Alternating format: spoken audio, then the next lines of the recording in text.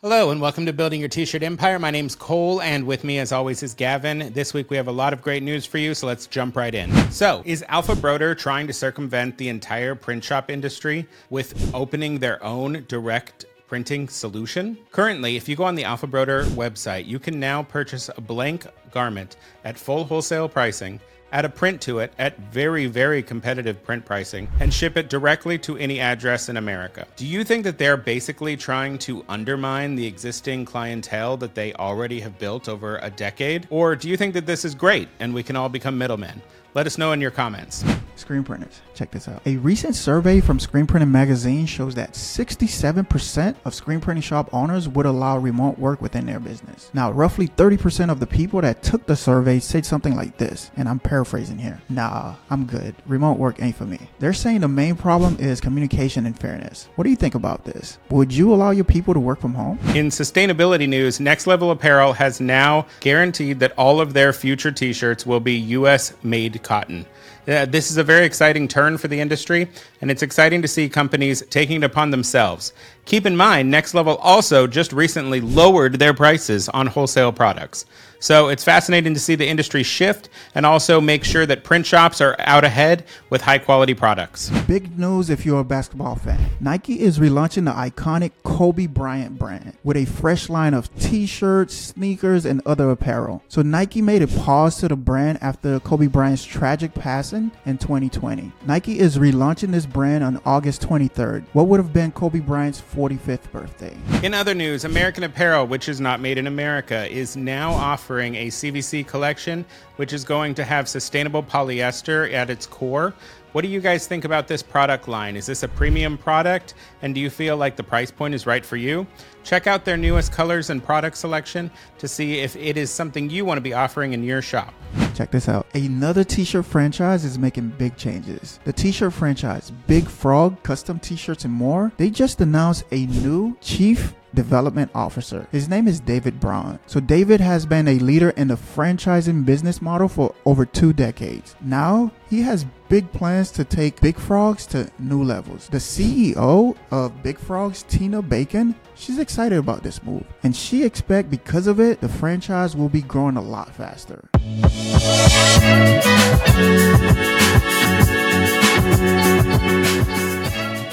So today we have the 3 big dogs at Next Level. We got Eric, Michael, and Brian. Eric, could you maybe tell us a little bit about what's going on at Next Level? Yeah, so Eric's from Solo, VP Business Development. Over at Next Level, there's a lot of things going on. We're really focused on kind of like the reemergence and reopening of things.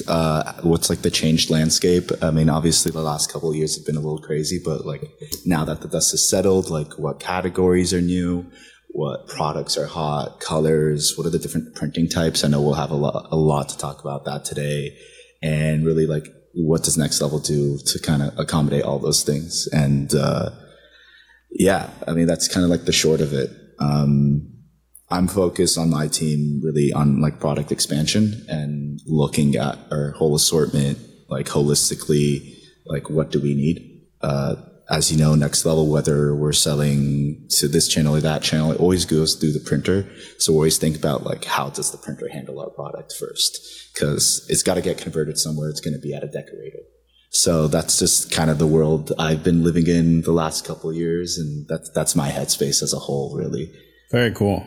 And Michael, how long have you been president of Next Level? 6 months. Okay. 6 long months. So you're learning from these guys. Yeah, and you were like one of the first people I met. Yeah, you were in here very quickly. So thank you for kissing the ring. Yes. It's a nice ring. Yeah. But yeah, what industry did you come from? I was in the medical apparel industry, so scrubs. Mm-hmm. So that was our primary business, and then we had a school uniform division, we had a footwear and hosiery division, we had a medical instruments division. So big company. Was there for 10 years. And so I'd love to hear your perspective on kind of like new eyes coming into this industry. What have you seen? Maybe some of the flaws of the industry, some of the ways that we can kind of take your existing knowledge and apply it to our businesses. Yeah, I mean, I don't know if it's flaws of the industry necessarily, but it's been an interesting learning last 6 months for me. There's a lot of parallels to kind of what I was doing. So in the medical uniform business, you're selling to groups, which is very similar here. You obviously want to capture bigger groups, and the more shirts you can print on, the better. Right. So a lot of similarities there. Deep inventories, having stock, having trusted brands that as a printer that you go to. Same thing happens kind of in the medical apparel. So there are a lot of similarities. I think from the next level point of view, it's product, right? And we've kind of always been a product company. Best fit, shirts that people love, shirts that the printers love to print on, great printability, and kind of really seeing ourselves more as a brand out there, so people ask for it and recognize it. And I think that's the biggest takeaway is we've got to get more out there, with more product, more uniqueness, so that people are really seeing Next Level as unique and the best. Yeah, I mean, I always love hearing how these different companies come up. I'm not sure which one of you knows the most history, but I'd love to know some of that beginning phases to Next Level. Like, what was the inspiration? How did the company go from just, running off a few thousand shirts to somehow becoming as large as they have now? So yeah, I can speak to that. So actually, my father was the founder of Next Level. Oh, wow. And a couple generations deep of being in clothing. So my father and his father, they were partnered in a sublimation business primarily. They had huge print machines, like these things look like printing presses, not far from here in Rancho Dominguez. And he used to be like the decorator first. So people would bring them their garments. He'd do the decoration, full package, send it back to them. Pretty simple, straightforward. But back then, and still today to some degree, but especially back then, sublimation shirts were primarily for cycling and certain soccer, some cheaper stuff that were like very graphic heavy, but it started to get more prevalent into like fashion. So people wanted nicer, softer, better cuts, a little bit more fashion forward, almost like copying the kind of like silk print design you'd see on like Versace and Cavalli and all those. But like, I want this in like a nice department store or in like a really cool like sportswear, like Nike campaign.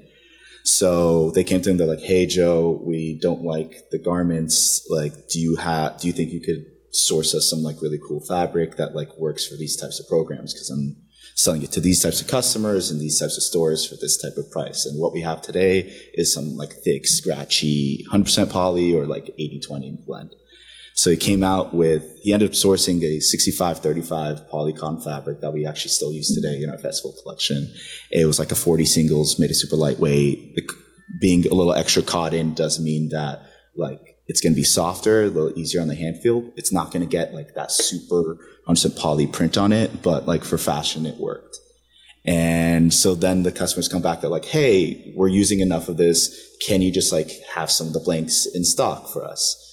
And then kind of the assortment grows from there naturally. It's kind of just a lot of back and forth of the customer saying, "Hey, can you do this too? Hey, can you do this too?" So what started with, just doing the print came to get me the fabric.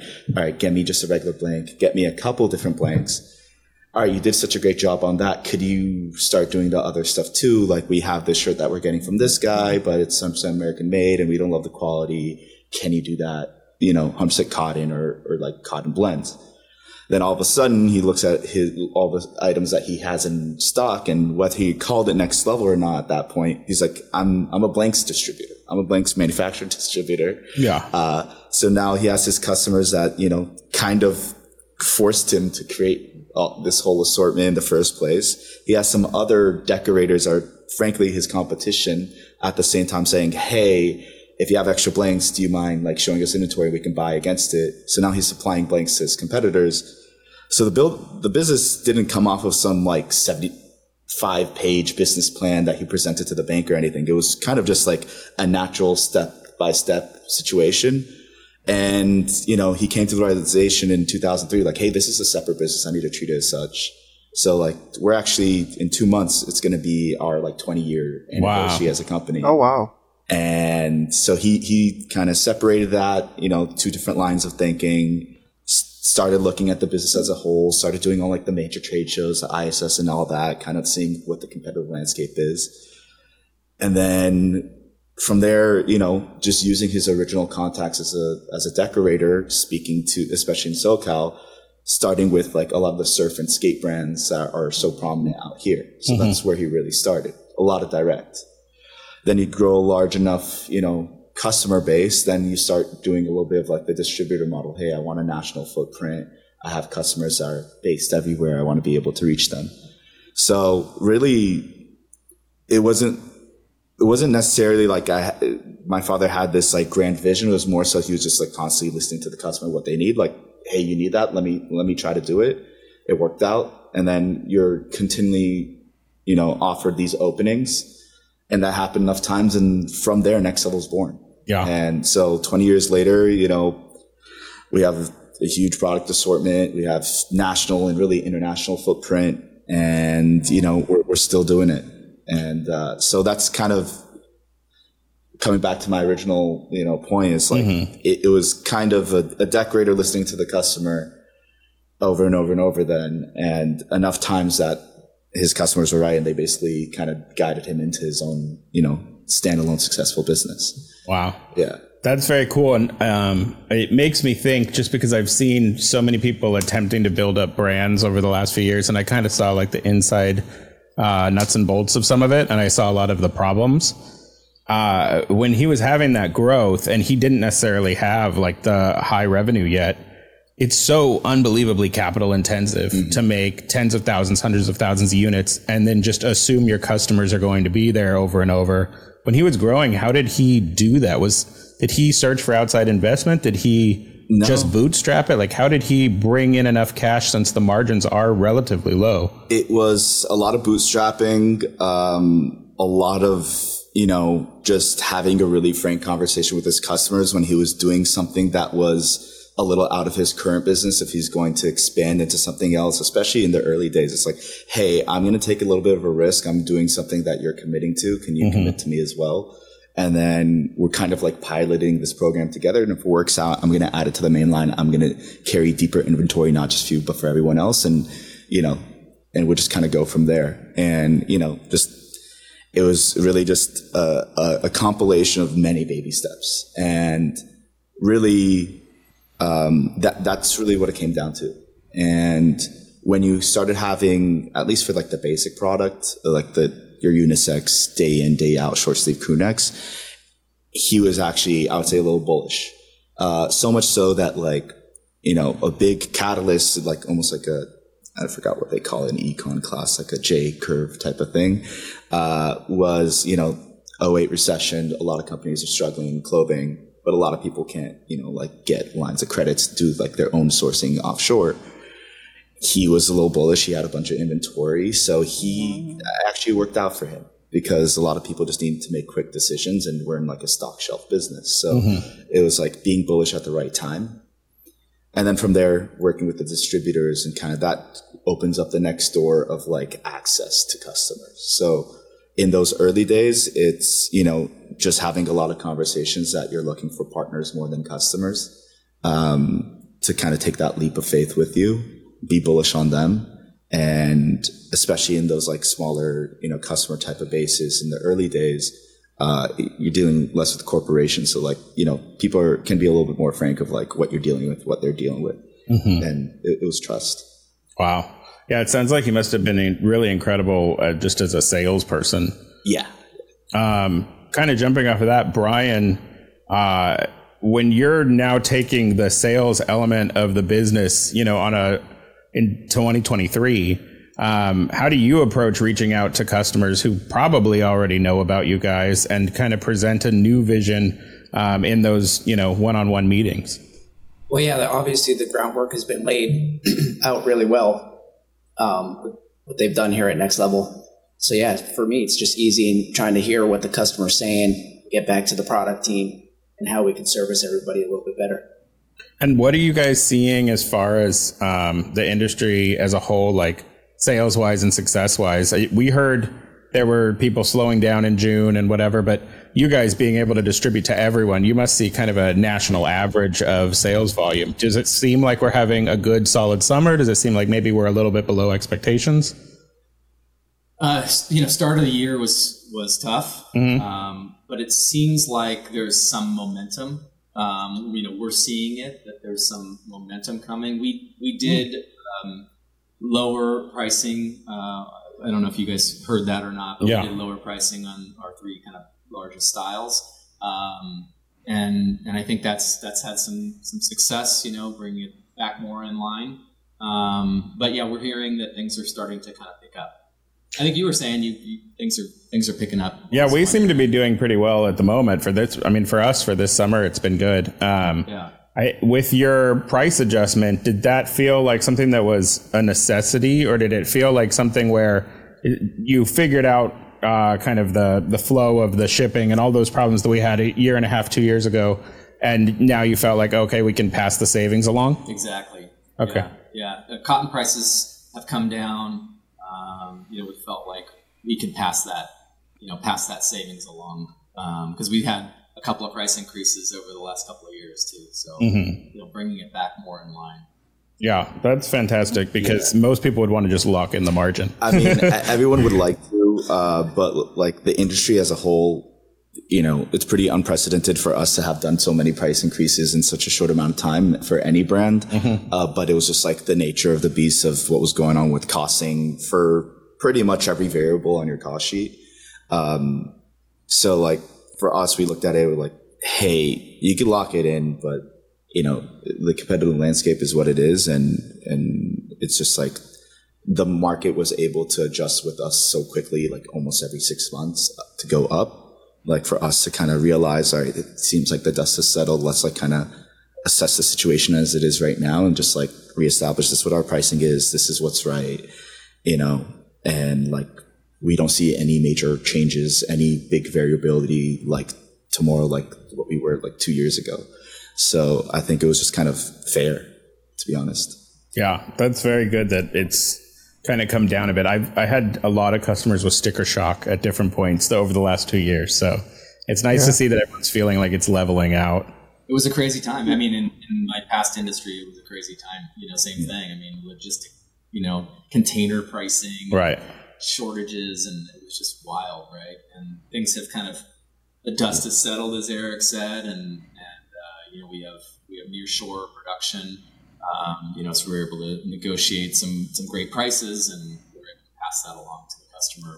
We feel that that's a good move for us. And now that we have like kind of normalization, and we're not just desperately trying to scramble to make black T-shirts, can you tell me some of the stuff that you guys are moving forward in that you're excited about to start creating and start launching? Yeah, I think as a proud person, I should probably take over this one. So I mean, next level, there was definitely, again, with the price uncertainty, also uncertainty of like what and how much you can bring, and even when you could get it in for the last couple of years. So we're kind of back into the swing of things. We usually launch twice a year, a general rule of thumb, one fall, one spring.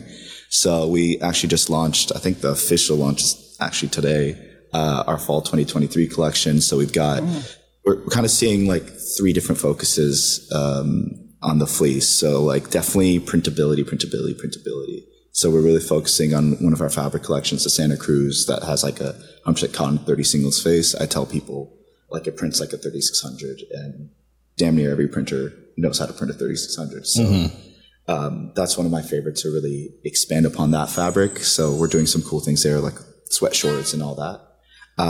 In the ladies piece, we always think that ladies fleece has always been this weird category for the industry. It's either some like really cool pieces, but it's not really supported, or some like novelty pieces. For us, we're focusing on our Swedish French terry fabric. So I treat it like the festival fleece, has like a really nice color palette, has like a matching set with the sweat pant. So it's kind of a little bit more curated, a little bit more, I call it retail focused. And then we've seen youth as a whole, not just for fleece, but really the whole category has been a big growth piece since COVID. So we're really doubling down on that. We have like a long sleeve and a hoodie. As a whole, I think for the next couple years, there's quite a few things that we're trying to check the box on. Not everything we could do at once, but like color expansions in the core. I think that's something that, as far as I've been in the business, that's been like the one thing that's consistent. It's like, hey, just give me more colors, the right colors, but more colors in our bestsellers. So 3600, 6210, 6010, and so on. So that's something that we're working on for spring. And then later into the year, we're going to get into a little bit more, I'd call it retail friendly pieces, a little heavier weight, a little bit more, visually friendly. I think you kind of have like these two dualities for the customers that end up selling into retail, whether it's e-com or brick and mortar. On one hand, people want things to look good, feel good, fit good. You can experience that in the brick and mortar because people can like try things on. There's less of a return thing, e-com, like the number one, like Achilles heel is like your returns can kill you. Right. But for the retail, the e-com people, I could say it's a different fabric and write in the description the different blends. That doesn't usually mean too much to the e-com customer. So you have to have something that's a bit more visually striking. So what are those little visual details that I can call out, not just in the description, but also in the photography? So drop shoulder, unique washes, unique stitching details. And I think those are some things you're going to see from Next Level in the next, 18 months or so that are going to be really prevalent in our product launches. Very cool. Yeah, I've noticed a lot of like pigment dye coming out, and I've also been seeing everyone wants to do sometimes an overly heavy shirt, but sometimes at least like a 5.5 ounce or a 6 ounce. I've seen people take it to like 8.5, 9 ounce, which at some point is just a sweatshirt. Yeah. But yeah, I mean, are you guys kind of going the streetwear side of things? Is that kind of your look, or do you feel like you're more of like maybe a fashion-y retail brand? Like, feels like there's kind of a divergence in a brand like a brand like Shakaware, which obviously just has a completely different kind of like vibe than you guys. Where do you kind of see yourself heading so that you have kind of a cohesive vision for the entire line? So familiar with the Shakaware product, that's definitely streetwear, and that's definitely more of that. They have the 6 or 6.5, but I also know they've got some heavier pieces as well. We're not quite going as far as 8.5, 9 ounce. You'll probably see our product land closer to that 6, 6.5 range. And for the fleece, 10 plus. So we got to stay true to who we are, right, as a brand, and not get too. So we're not. There's no reason to mimic everyone who happens to have some success. We're gonna have our version of it. I'm not trying to like outright, do what someone else is doing. Right. So like Shakaware, I like their stuff, so I respect what they're doing, but we're not trying to like do exactly that. So we've got like our own. I'll call it. We're next level, like defying our version of a heavyweight t-shirt. It's definitely going to be like the comfort and like fit and like reliability of a 3600, but it's going to be a little bit more roomy. It's going to have a bit of a drop shoulder detail, but it's still going to be like the little details on like how it doesn't like hip hug on the ladies, how like the neck line sits, like those little things that, has made the 3600 successful. Like that's still there. That DNA is still there. That one's going to be probably like mid of next year launch. Very cool. But coming back to the garment dye, pigment dye that you spoke to. So Next Level used to have a pigment dye piece. But for us, we found it a little bit problematic on the printability of it. So we actually launched something somewhat similar, but not quite the same, called the soft wash. So soft wash is basically we're taking a regular like piece-art fabric dyed garment and we're taking it to the dye house and like washing it down. So you have kind of like the highs and lows of a pigment dyed t-shirt, like that nice, like cool color variation, especially like on the stitching and like the end pieces, but it goes through like a regular dye process. So it's a little bit more reliable on the print. And also it's like the way I look at it is it's almost like you take a 3600, you put it through the ringer and you find it in like a cool vintage thrift shop 20 years later with some like faded Thrasher Metallica print. Like that's what like my 3600 soft wash garment looks like. Very cool. And so it's like not quite pigment dye, but it's almost leaning a little bit towards like the vintage cool wash down. It's like, it's that little like gem piece you found 20 years later after it was made. but like we're delivering it today. So and it's on the 3600 body. Yeah, it's a 3600 body. So if you know your fit there, you know, like it's already like you're covered. So where in the supply chain is that that wash and finishing happening? Is that happening stateside? Like it's a finished product and then you do it? No, so that one is happening primarily like after we cut and sew it, but before we bring it over here. Okay. We take it to a dye house to essentially not add pigment to it, but almost wash it out, but not so much that like the shirt is, you know, natural white again, but just to kind of like almost as if you washed it 100 times in the washing machine, give it a little bit of softening. And then because it's gone through that process, it's also actually a pre-shrunk. But, you know, for us, you know, we had a garment dye item once upon a time. We called it Inspire Dye. It was a great piece, one of my personal favorites. But it was great as a blank, not great for the printers. Just the dyes, you know, to get the chemicals right, and especially if you change it from one dye house to the other, like that formula, you have to restart it. It was just a little bit too much of a headache, and we just felt like this is a great blank, but for our market, for our customer base, like we're really just not like checking the boxes our customers need. Like for me to go back and, you know, troubleshoot every type of printing process. Hey, did you use a gray poly blocker and all this stuff on it? It wasn't fun for anyone involved. Right. So it ended up being like the shirt that the decorators and the printers didn't love selling into programs, but I always saw them wearing it for their own personal collection as a blank. Right. Which is, okay, again, great, but like we're not in that space. So it just wasn't the right program for us. So that's why we ended up pulling out of it. We're like, hey, we love that look and feel. How do we replicate it without, you know, our biggest problem, which was the printability? We're like, well, you know, a fabric dyed, regular, you know, dye house type of fabric and garment is, you know, indestructible. The 3600 has been around since 06. So that's your tried and true t-shirt. How do we just turn that and have that like look and feel that we want? So we took our most reliable shirt, gave it the look and feel, like wash down process that we needed.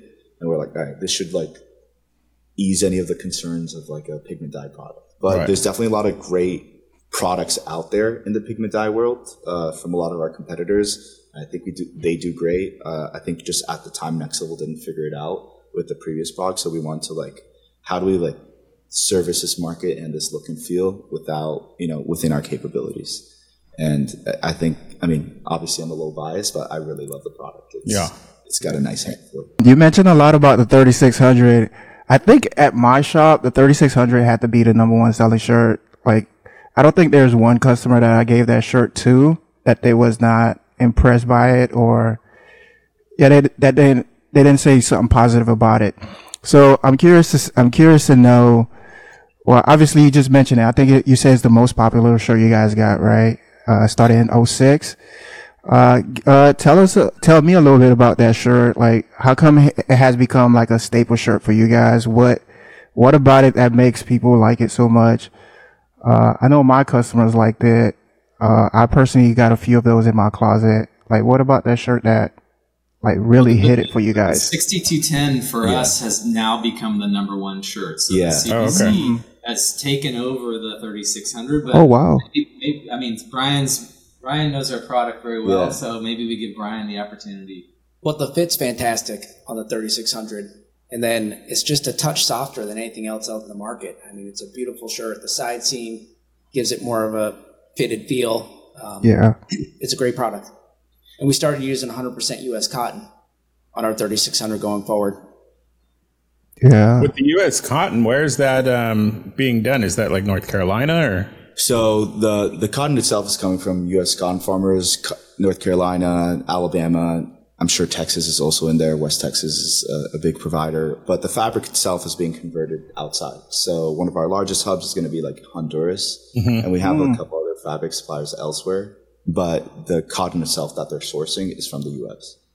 So it's kind of crazy with a lot of the shirts in the market. Most of the shirts in the market, by the time it comes back to the States, it's got a couple of visits on its passport. Right. But so, you know, a lot of our cut and sew facilities are Central America. So we'll get the fabric from a place like Honduras or Haiti, Dominican, or even like Thailand. We bring it over to our cut and sew facilities, and then we send it back over here. So in that kind of big supply chain, what has Next Level been doing over the last decade or so to improve the quality of life and also maybe like the sustainability of the product? I know there's so many like certifications that most print shops are like, okay, you're blah, blah, blah certified. Congratulations. And most of us don't know what it means. Could you like let us know a little bit what it takes to get those certifications and why they actually do help push our industry forward? Yeah. You want to take? I got it. You got it. I mean, you're the product guy. All right. So I think it was it might have been 2018, if not 2019. Next Level, previously run as family business, but in large scale. We hired a director of CSR to really formalize a lot of that process. Beforehand, you have a lot of your production guys handling that, which is the right way to do it because those are the folks that are handling that.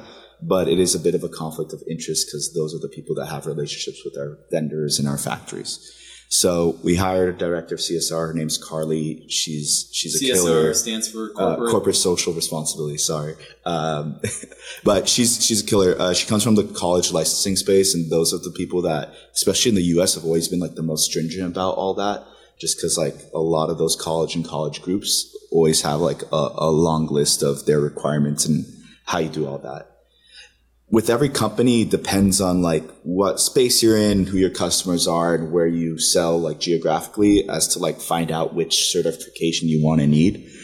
You don't want to do too much because it can turn into a very expensive for the factory, kind of like certification fatigue. Right. So you almost have to find like what fits for yours. So for like workers' rights, you want to pick your 2 or 3 that really will encompass like your values. And then the same thing happens as well for sustainability. And for us, Next Level, historically, RAP has been the like gold standard in the U.S. as a whole, for the U.S. market. RAP Platinum certified most of our CMTs. But once we kind of got exposed to this college licensing world, we figured that there's like almost a step above that you can go further. So we work with FLA, which is the Fair Labor Association. We've been our application went through for approval October of 19, and we're an FLA accredited company. On the sustainability end, so that's workers' right, making sure everything's equitable, fair, safe working conditions, and we're very transparent about any certifications or inspections that companies need. So if you do need that, just feel free to reach out to Next Level or whoever you're buying from. We have that very open. Mm-hmm. On the other end, for sustainability, you have to go a step further on, the materials you're sourcing, waste. And I mean, you could do it. There's like 5 different tiers of sustainability that you can attack it. So Next Level has done a couple different concerted efforts. Just try to minimize waste. If there's no trash, you don't have to recycle.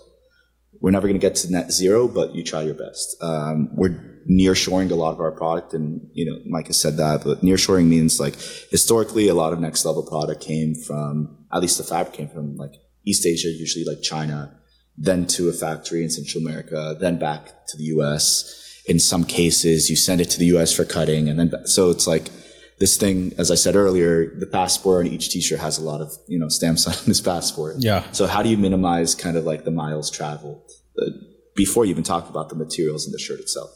So we're kind of changing our footprint the last couple of years to have almost like these production hubs. So if I can minimize the mileage between my fabric source and my cut and sew facilities, I've reduced most of the carbon footprint of that shirt right then and there.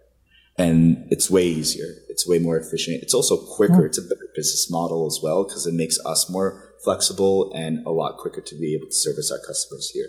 So it's good business a couple of different ways. And then the next step is, okay, now the materials in the shirt itself. So Next Level has played with a couple of different sustainable shirts in the past that we've tested out, see what the customer likes, what's the right blend, what's the right weight. And historically, sustainable shirts have been more expensive, which is, sometimes turns off the customer. So as much as they'd like to ask for it, they might not be able to pay for it. So Next Level is trying to attack that in a couple different ways. So using U.S. cotton, generally speaking, has way better practices in the way that the cotton's grown, just because the U.S. has its own laws on water usage, chemical uses, all that than some other places. So there's already more equitable cotton than most other places in the world. But the step after that is we're transitioning all of our cotton to U.S. cotton. I think fabric purchases from. It was November of last year. Oh, I thought it was a little later. So as early as November, we started to convert that over. And then as well as I think it was either February or March of this year, recycled polyester across the board. So that's rolling into the inventory. So we haven't advertised that en masse yet. So little things like that, if I look at all the shirts that Next Level makes in a year, and just from the 6210, which is our best seller, which is 40% recycled poly, 40% poly, if I switch that over to recycled poly with no upcharge to the customer, that's just something that we're doing. We've negotiated and sourced with our own vendors. It's not a separate product. It's not a separate box, a separate SKU. You keep ordering as you order. And then when we've tracked in our system that it's fully converted, we're going to make that announcement and basically thank everyone for getting us there. If I look like at a random year at Next Level, we're making, tens of millions, 100 million shirts. And our bestseller shirt is 40% recycled poly, 4.3 ounce. The rough estimate is you've got about 3 plastic bottles per t-shirt. So we multiply that by all of our blended shirts. Our most common blend is a 60-40 blend. Yeah. You've already had a huge impact right there. Yeah, that's huge. And fleece and and all other products that are blended. Again, 60-40 blend, you find that's kind of like Next Level's most common blend. That's in almost our entire product range. I think that's pretty unique in the industry. I don't think anyone's done it as just a policy. I think everyone does it as kind of an upsell. Yeah. So we've done the other item. Again, I think just the market wasn't as receptive to it. Maybe we just had the wrong, formula for the blend. Maybe it was just not the right time. But I still think some customers, depending on what the sustainable item in the shirt is, they're not willing to pay that extra dollar. People always ask for sustainable or American made, but sometimes they'll pay for it, sometimes not. So we were thinking, rather than having this other curated brand that is like very holistically sustainable, that there are definitely customers that want that, especially in like your outdoor retailer type of space. Like there's some of our competitors that do that well. Shout out to them. They know who they are. We're like, how do we have like the biggest impact, but with like in the sustainability with the least impact in like the sellability of the item itself. So for us to be able to convert everything to recycled poly with no upcharge, I think that's huge. That was never the case in the past. Right. We've tried that conversation every year for the last 10 years, and up until this year, it was a no. So now it's a yes. We're going to lock it in. Do you know why it's more challenging? Like, why is recycled material so much more expensive to create into thread? So I think it's just it's where do they make it? How do they make it? I think the recycle poly facilities wasn't in mass. Most of them were East Asia in the past. There's a great American supplier, Unify. They have their Reprieve poly. We've used that before. That was like in our mass and our previous products.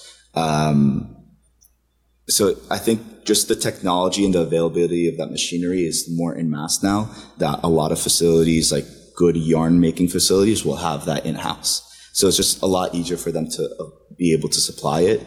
And then demand has grown large enough that it makes sense for them to make those investments. So some of the vendors that we're getting that recycled poly from today, 5-10 years ago, they probably couldn't even sell it to you if they tried, or they have to buy it from someone else who's making it. So it's a middleman meets a middleman meets a middleman, and good luck for your good intention. But it's going to be too expensive for you to do. So the next step from there is like, okay, so we've kind of attacked the poly, but even that's not perfect. And how do you go back to the cotton or other materials that you kind of can improve that, whether it's organic or PCI or other synthetics, or reducing the water usage in the dye houses. And I think really, and I've talked with some customers about this, including some of our larger wholesale distributors, there's no silver bullet for sustainability. I think it's just going to be a ever evolving thing, just to constantly improve, because newer dye houses can reduce their water usage in the dye process for fabric. Then maybe the technologies get better that you can use less harmful chemicals in dyeing fabric. And then recycled poly is great, but then if you get rid of synthetic materials as a whole, then you can get rid of microplastics. So it's like, there's like this whole menu of, it's almost like a Cheesecake Factory menu of things you can do to be sustainable. You just kind of have to pick the things that you think can be in fact impactful with the least negative impact on your business and your customer, and then just constantly get better at those. So Next Level as a whole, like those are the things that we're doing today. We're trying to, do all that plus be as efficient as we can in our fabric usage just to reduce waste in the first place, because then you don't have to find a place to, shove it or reuse it. We have a roadmap kind of going forward of what's after recycled poly, like what's the next thing, and we have that, and a lot of it comes down to the consumer and the people who are buying the product. What are they willing to buy at the time? And I think if you look at the European countries, and we made an acquisition of the Stedman brand. I don't know if you're familiar with the Stedman brand. It used to be an American company. Yeah, it's a long story. They were owned by a large American company. Have been around for 70 years or so. Spun off, are in Germany. We made the acquisition because we really wanted to learn about the European market. Not be the typical American company that everything's great in America. Just take the product and move it over to Europe, and you're going to have success. Well, you got to understand, like, there's a lot of differences in Europe and what people like and don't like and fit, and the whole story. But Europe is probably 5+ years ahead of America from a sustainability standpoint. And polyester, any kind of polyester blend in Europe is like no, we don't want that. That's made of plastic and oil. So Europe is very heavy cotton focused. So we're learning a lot from our partner there, and they're helping us, and we're developing into Europe with maybe more forward-thinking product that will work its way into the U.S. in 3-5 years, just depending on when we're ready for it here. Like one example of something that we're learning from them is like the Stedman brand, and really a lot of the European brands. As Mike said, they're really anti-synthetic materials, especially polyester, even if it's recycled. I mean, that's better, but it's not best. So what they do is, like, for their heathers, they do like 100% cotton heather. So it's like down to the yarn dye, which is like, you have to get a lot more intensive in your supply chain to be able to pull that off. But like just that little step right there, that's already improved like the reduced the harm of that garment on the environment just by being able to do like 100% cotton heather. And the US market is so heather dominant. I mean, That's part of why our 6210 has, for the last couple of years now, been outselling the 3600, which is, I never thought that day would come.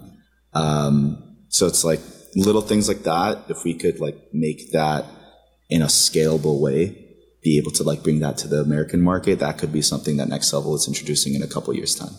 And so we're not there yet, but we're, again, with the, how do you do those sustainable impacts? I think it's a ever evolving process. What are you guys seeing from products that your customers are asking for? Sustainability story, organic? Yeah, I mean, I've always had the experience of a massive amount of people ask for made in America, and they ask for sustainable, and then they don't pay $2 more. So that's pretty much our experience with it. We did quite a big push on one of the brands in the past that was very, very sustainable, and that was kind of their whole pitch. And I think I sold like 500 of them or something, while I meanwhile sold thousands of normal shirts. And we were blatantly like, we had like little handouts, we had signage, we were like, it's only a little bit more and it's better in all these ways. And it comes down to price so much. Like, people want to blame the corporation, but they don't want to pay more. So we've seen that a lot, and we obviously offer it to anyone who wants it. But most of the time we end up selling, a lot of 64,000s, which are like soft styles, because it's basically the cheapest ring spun they can get. And then when we start moving up the chain, then we do things like the 6210, which makes sense. But you end up with this like serious cost issue with people, especially in print shops, because print shops are typically marking up the blank. So even though you could make something for, let's say, $5-6 printed, by the time the end consumer's buying it from a print shop, they're paying like $12-13. So then if you tell them, do you want $12.50 or do you want $15 for the eco-friendly, that conflict arises. In bigger volumes, that's not the issue, but on those smaller sales, it definitely is. Yeah, I found it really tough. Just I don't know if it was my customer base, but they heard me. They listened. They heard what I was saying. You know, they was nice enough to just kind of. But when it came down to, hey, let's close this deal on an eco-friendly shirt, nah, most of them didn't.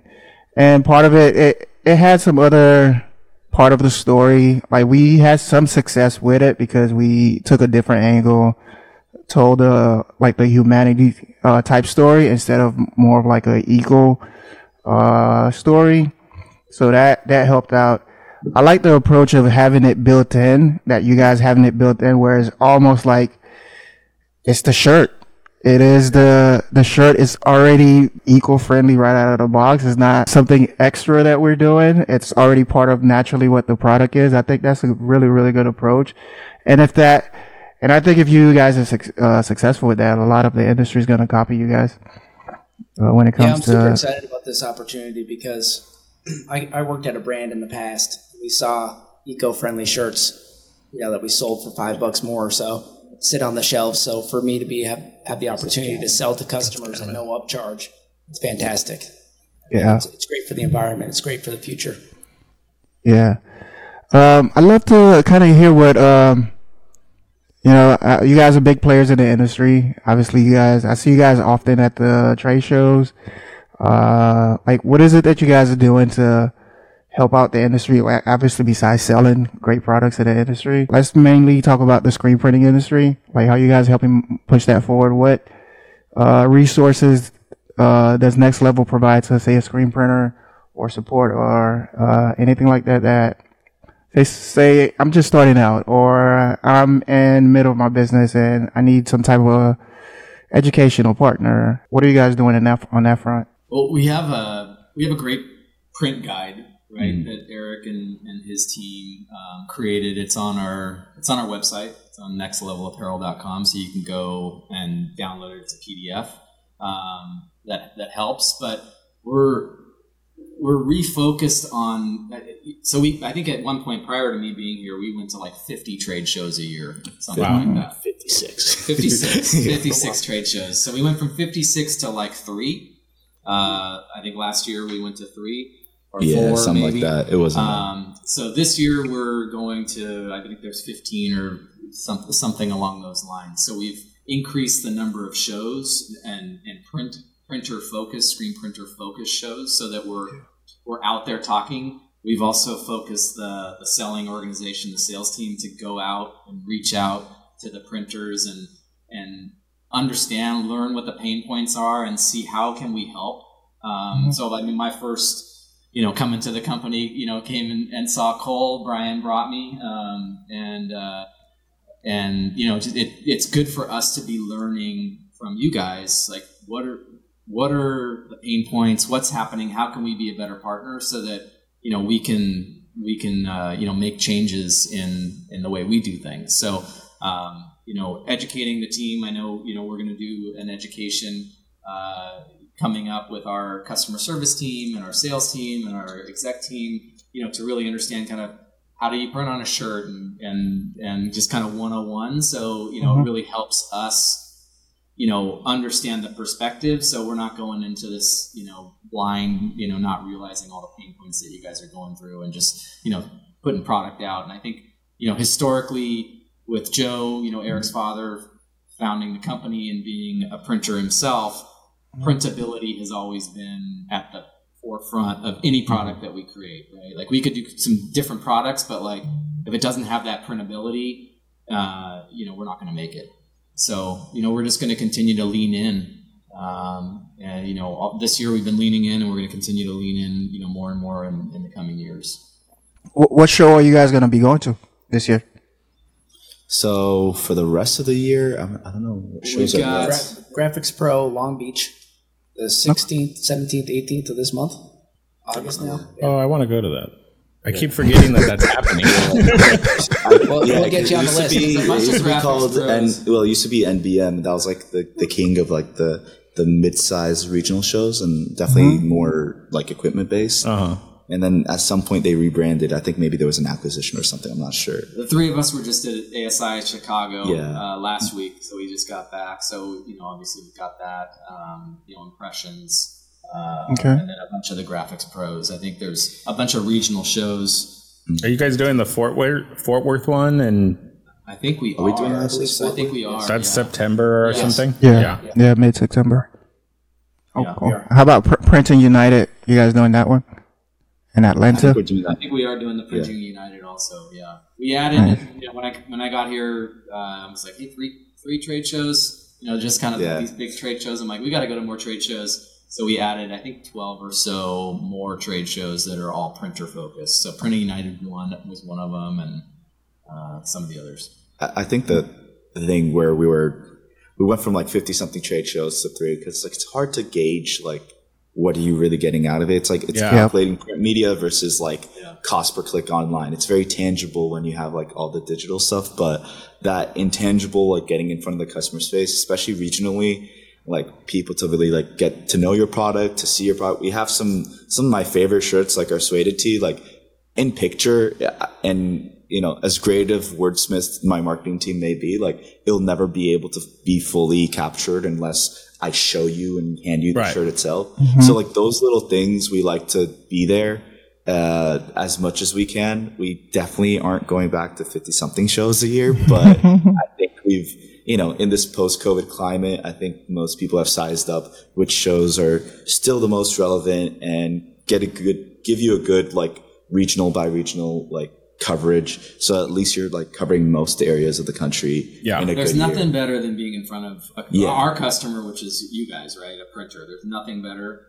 You can't, that's where you learn. That's where you get ideas. That's where you collaborate. So we've got to go to more shows, which we're doing. And, we got the sales team focused on, going and seeing the printers, even though you're buying through one of our wholesalers or, wholesale distributors, that's great. But, we want to be in front of you talking about product, hearing what's going on and making tweaks and changes, that are important to you guys. I'd love to hear about your sales process, like even more internally, because, we've always struggled with being good at any sort of outside sales. A lot of print shops, they're at the mercy of the person that calls, maybe a few recommendations from somebody who had a good job in the past.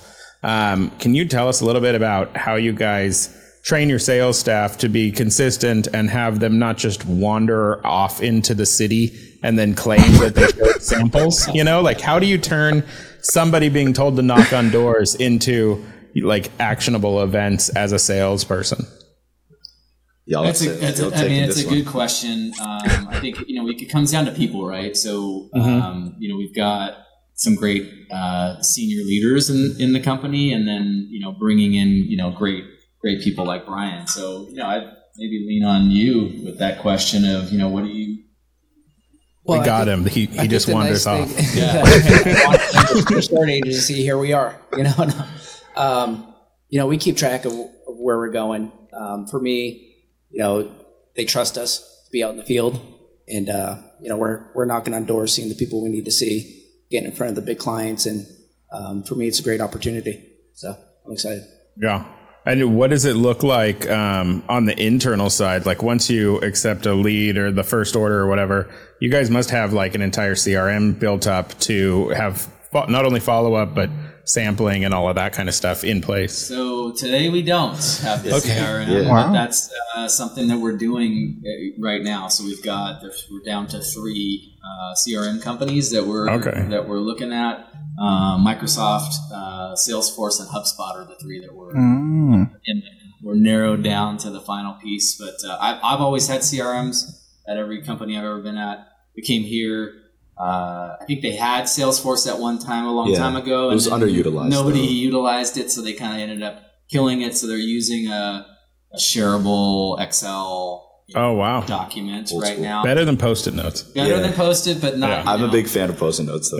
So that's coming to really professionalize the CRM, so that we can capture all that information, and then you get this like 360-degree view of the customer and the lead, and following through samples and reminders and all of those things. Today it's on a spreadsheet. Well, I mean, the spreadsheet is still valid, and I kind of. I mean, it does work. We've been talking to basically everyone about this same topic. Yeah. So, on the topic of software, have you guys found any practical application for AI? Whether it's it's checking your own data to maybe see something you didn't notice, or maybe you're using it to automate marketing or automate blog posts. Has there been any implementation yet inside of Next Level?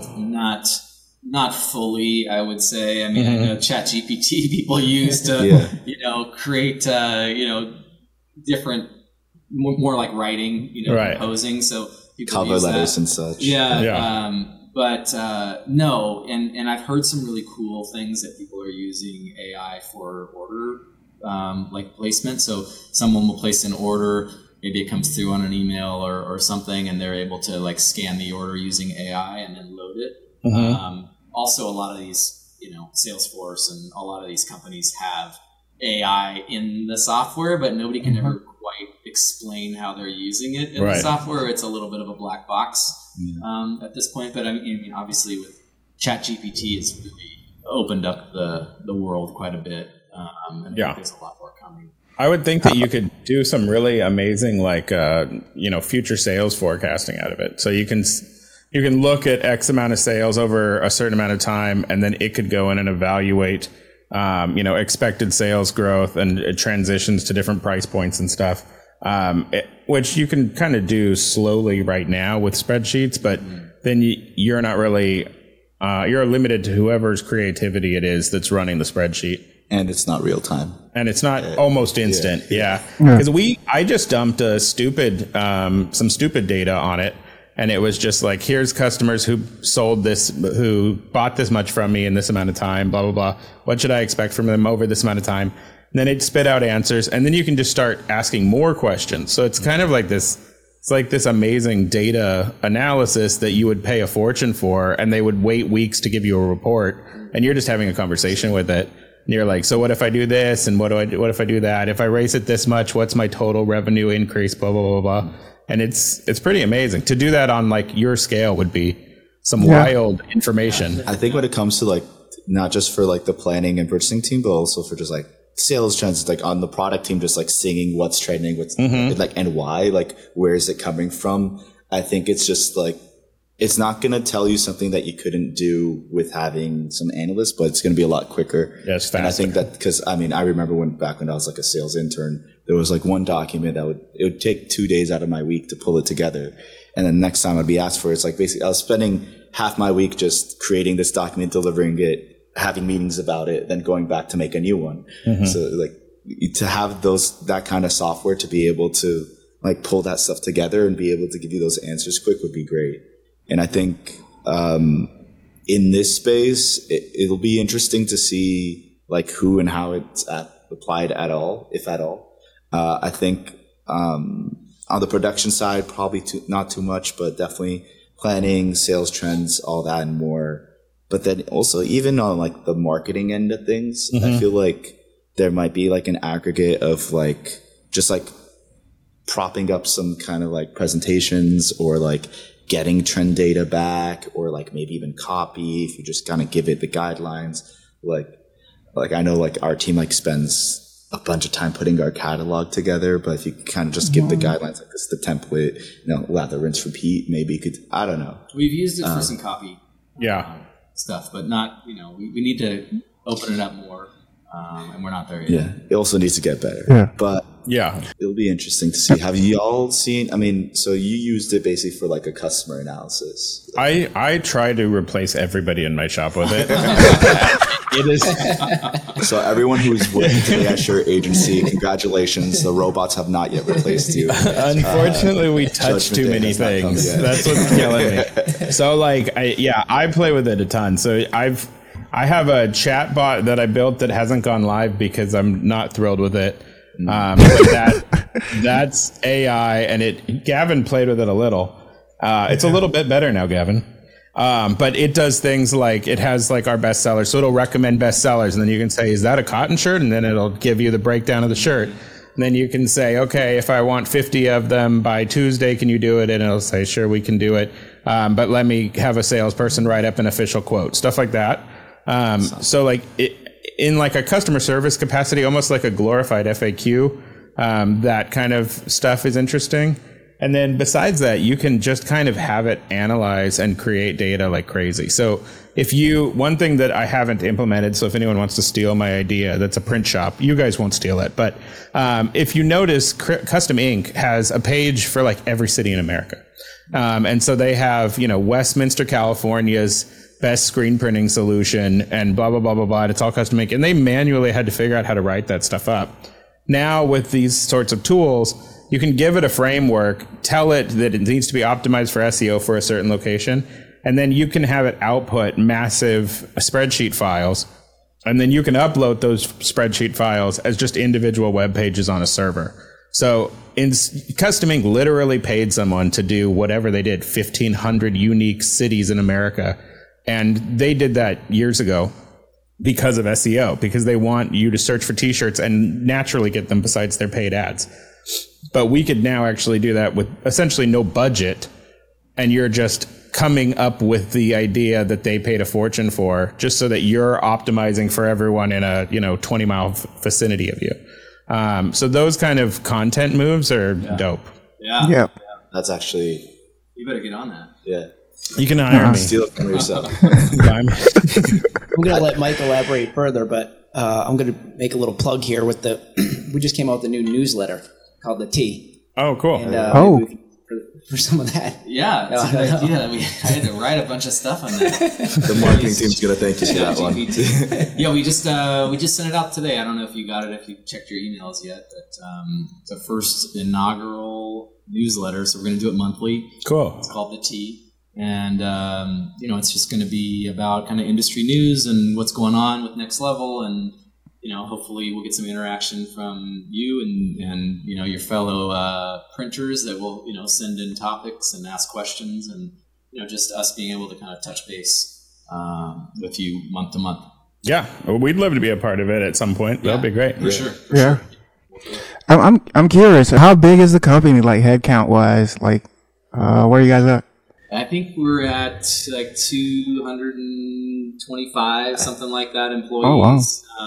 So we have offices in Torrance, California, which, I think there's 75 or 80 folks there, which is our corporate office, which is where we all are. And then we've got a 250,000 square foot distribution center that's attached to it, that's a part of it. So kind of front of the building, 2 stories are the offices, and then back of the building is our California warehouse. And then we've got one in Dothan, Alabama, which is about the same size to manage the East Coast. And then we've got a full kind of same production team down in Managua, Nicaragua. So, it might be close to 300. Maybe it's closer to 300, yeah. Oh, wow. And down there, there's distribution, there's cut and sew, and all of that. And then the fabric, most of the fabric is in Honduras. Nice. We can cut this if you don't want to make it public, but I've heard that a lot of the brands are actually using the same factories.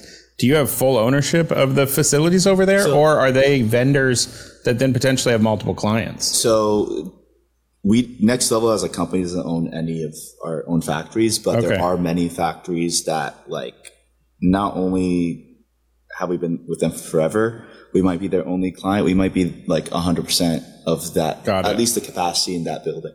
There are a couple of factories that are like, you have a couple of different vendors, some of our competitors and peers. And then there's some other factories that, like, it's not owned by Next Level, but similar ownership, like my father or something like that. So, like, the way that we kind of explain to people is, like, most of our vendors and vendor base, while we don't own it, we do have like a high level of control of the quality, because we're basically like tell them, hey, this is the Next Level system. Process. This is how you want to set up your line. Yeah. This is our process.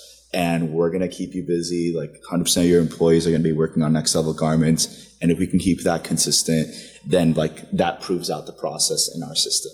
So that's like our ideal situation, but you never know 100% of your volume for the year, 12 months out. And there's certain things and certain countries that we don't have a footprint in, like a high level of control. So we're testing out new people or, different types of garments, whether it's like fleece or one day we might get into accessories, who knows? So I think it's like kind of ever evolving, but like next level, the goal is to have as many of our vendors, at least that building, be like 100% next level product. And that way it proves out the system, but also keeps that like kind of like separation of church and state. A lot of our vendors, these are companies that have like multiple factories and they do different types of stuff. And yeah, they make for some of our competitors. There's no question about that. I've been down to Nicaragua, driven by a factory that wasn't ours. And the person said, oh, so-and-so is over there. They're making those shirts out there. And you can literally see the boxes out of the thing. But the reason that they're there and the reason why we're there is that like certain countries have proven to be like very good for us as far as quality for like certain types of garments. So a lot of our peers, they're in the same countries as us. A lot of, their production folks know some of our production folks. Like it's no secret in the t-shirt business. So yeah, we used to be very like weird about that to make sure like, hey, they're not supposed to, but it's like, there's no point in it. Like we know where they are. They know where we are. We're all making shirts. And like a lot of those people like may end up working for you in a different capacity or vice versa in a future day and age. I mean, this is what we do. So it's like, as big as the industry is, especially in like the blanks wholesale like industry in the States, it's actually pretty small. So like most people's resumes have like in our space, multiple like, of the same 10 companies. names are like, at least I'm going to show up on someone's resume. Right. So like it's not weird. It used to be, but I think people are over it. Why is it? I've never totally understood why it is that with all the automation that we have in so many industries, why we're still essentially hand sewing shirts. Like what makes it so difficult to automate, and why do we still have humans loading the machines? So I got a great video I can show you. Yeah. Of a line. Yeah. I mean, it's mind blowing, when you see it, but it's art.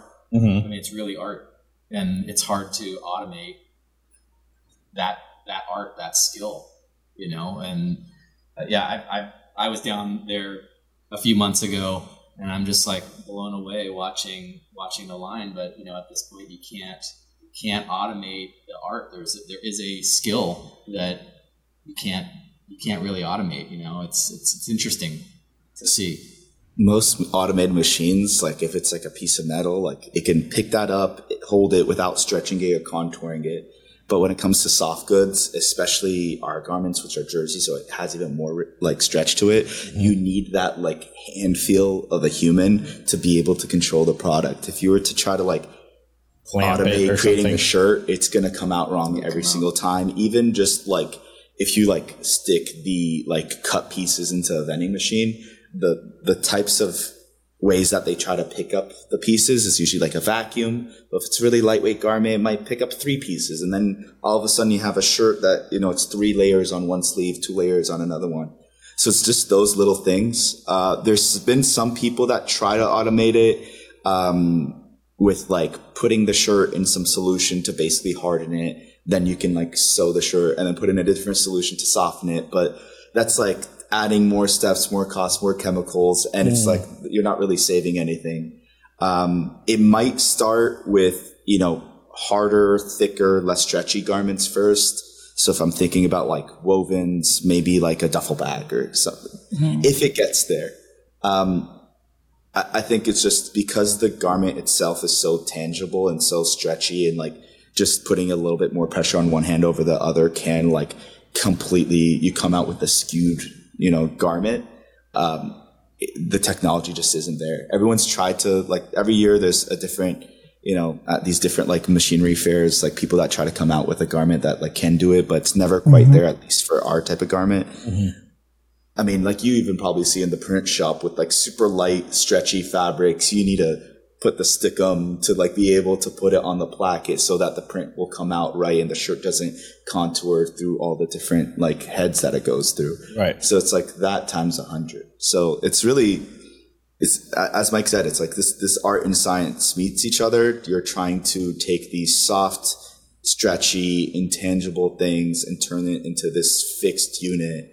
And like it's just never going to happen 100%, because even in like fabric, there's like variation in like the weight of a garment between colors. Right. So like if you're trying to put into a machine and say, hey, this 4.3 ounce sleeve is going to be sewn this way, but if the black came in at 4.35 and that's outside of the margin of error, it might just like malfunction.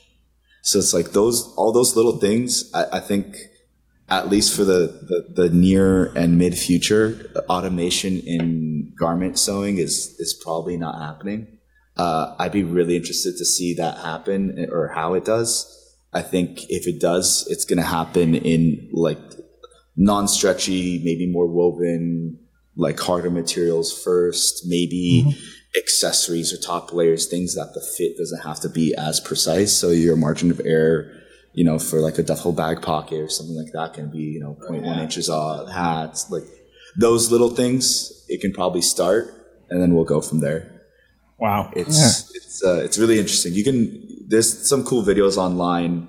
The one that I liked a lot was that garment that like they put it into this fabric to harden it, and then sewed it, like did all the trimmings and put it into another garment to soften the fabric, get rid of the solution. Yeah. That was because that was probably like the best end result, but the most complicated way to get there. Right. You know, it's like just like the worst MapQuest recommendation ever. Yeah. But it was cool. The result was awesome. Yeah, I mean, that's interesting. So if we want job security, we got to learn to sew. I mean, yeah, sewing, it's one of the oldest professions. You know, it's usually the first step in an industrialized nation. So, I mean, it's here to stay, at least for a little bit longer. Well, Gavin, since we sort of have to wrap stuff up because we've stolen so much of their time, do you want to do your classic book question? Well, before the book question, actually, because they said something about having 300 employees, right? To me, that's like a massive operation to run. And I know a lot of screen printers and people that run small business in general. One of the biggest struggle is building a team, right? Or keeping people together. What are you guys' philosophy as far as like managing people, building a team? Like what kind of holds it all together for you guys?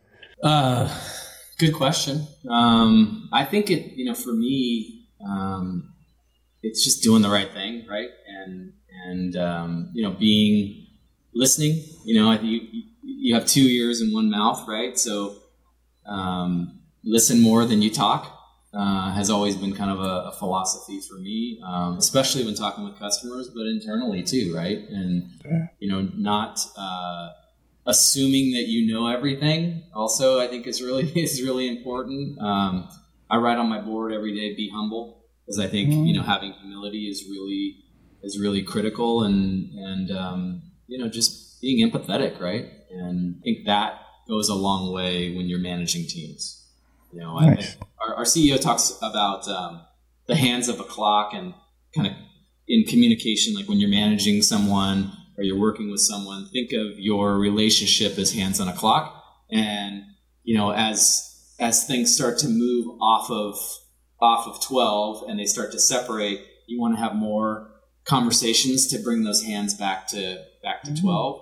And as the hands get further and further apart and you're not having conversations and you get further, it's a lot harder to move those hands back as they get further apart. So frequent conversations, frequent little adjustments and tweaks so you guys kind of, stay aligned is something that I've used from him quite a few times.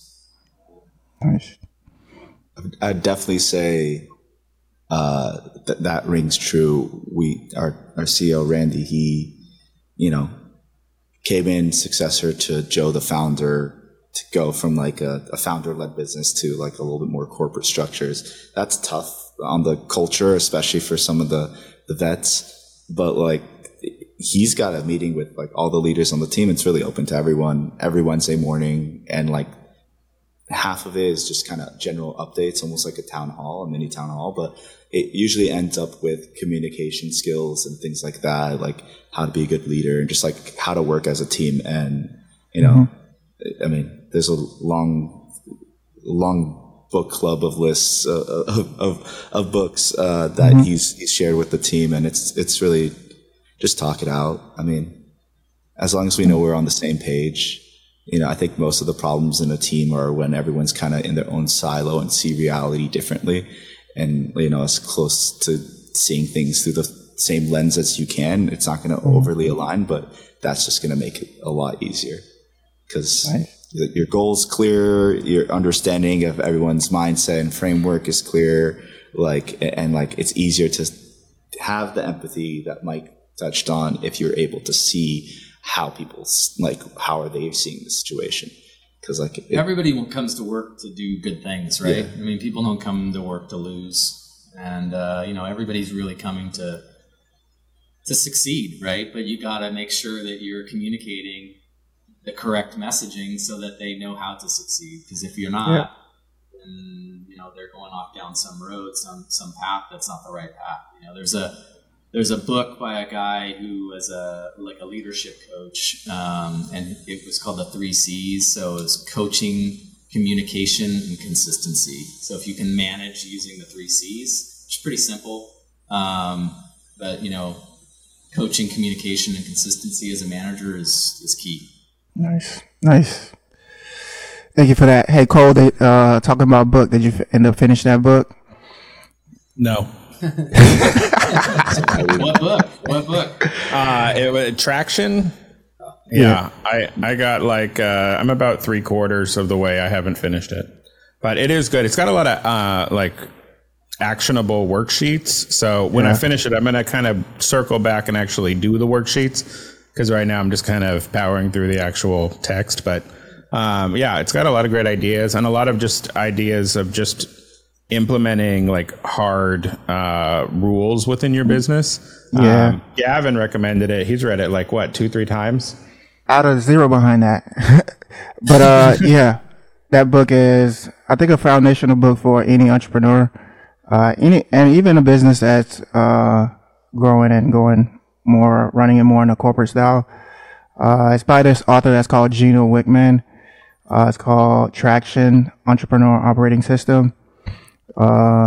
He pretty much prescribed this whole framework on how to run a business, pretty much management structure that you should follow. How do you bring the team together? What is it that's driving the team? How do you also simplify all that? Where it's not overwhelming you. I feel because a lot of entrepreneurs that I know, they have a little bits and pieces of the puzzle. Wherever your strength is at, you're probably going to lean to that. But having one complete system, if you just kind of study it and kind of roll it out, it takes care of majority of the pain that you would suffer. I think it's amazing. So, I always recommend that book to everybody. Traction, EOS, by Gino Wickman. Cool. Yeah. Awesome, guys. Well, thank you so much for all your time. If there's anything you want to let people know about, the newsletter, now's your shot. Let them know how they can get a hold of you. And if there's a best way to buy Next Level besides just our normal distributors, let us know about it. Yeah, I think we told you about the newsletter, so, we'll see at some of these trade shows, nextlevelapparel.com, reach out to your account executive, call customer service, work with your distributor partner, best ways. And, we'll be out visiting as many printers as we possibly can. So that's the focus. Awesome. Well, thanks again for all your time. To everyone listening, thanks for listening. Please subscribe, and tell your mom about us. And we'll see you next time. Bye. Thanks for having us. Thank you, guys.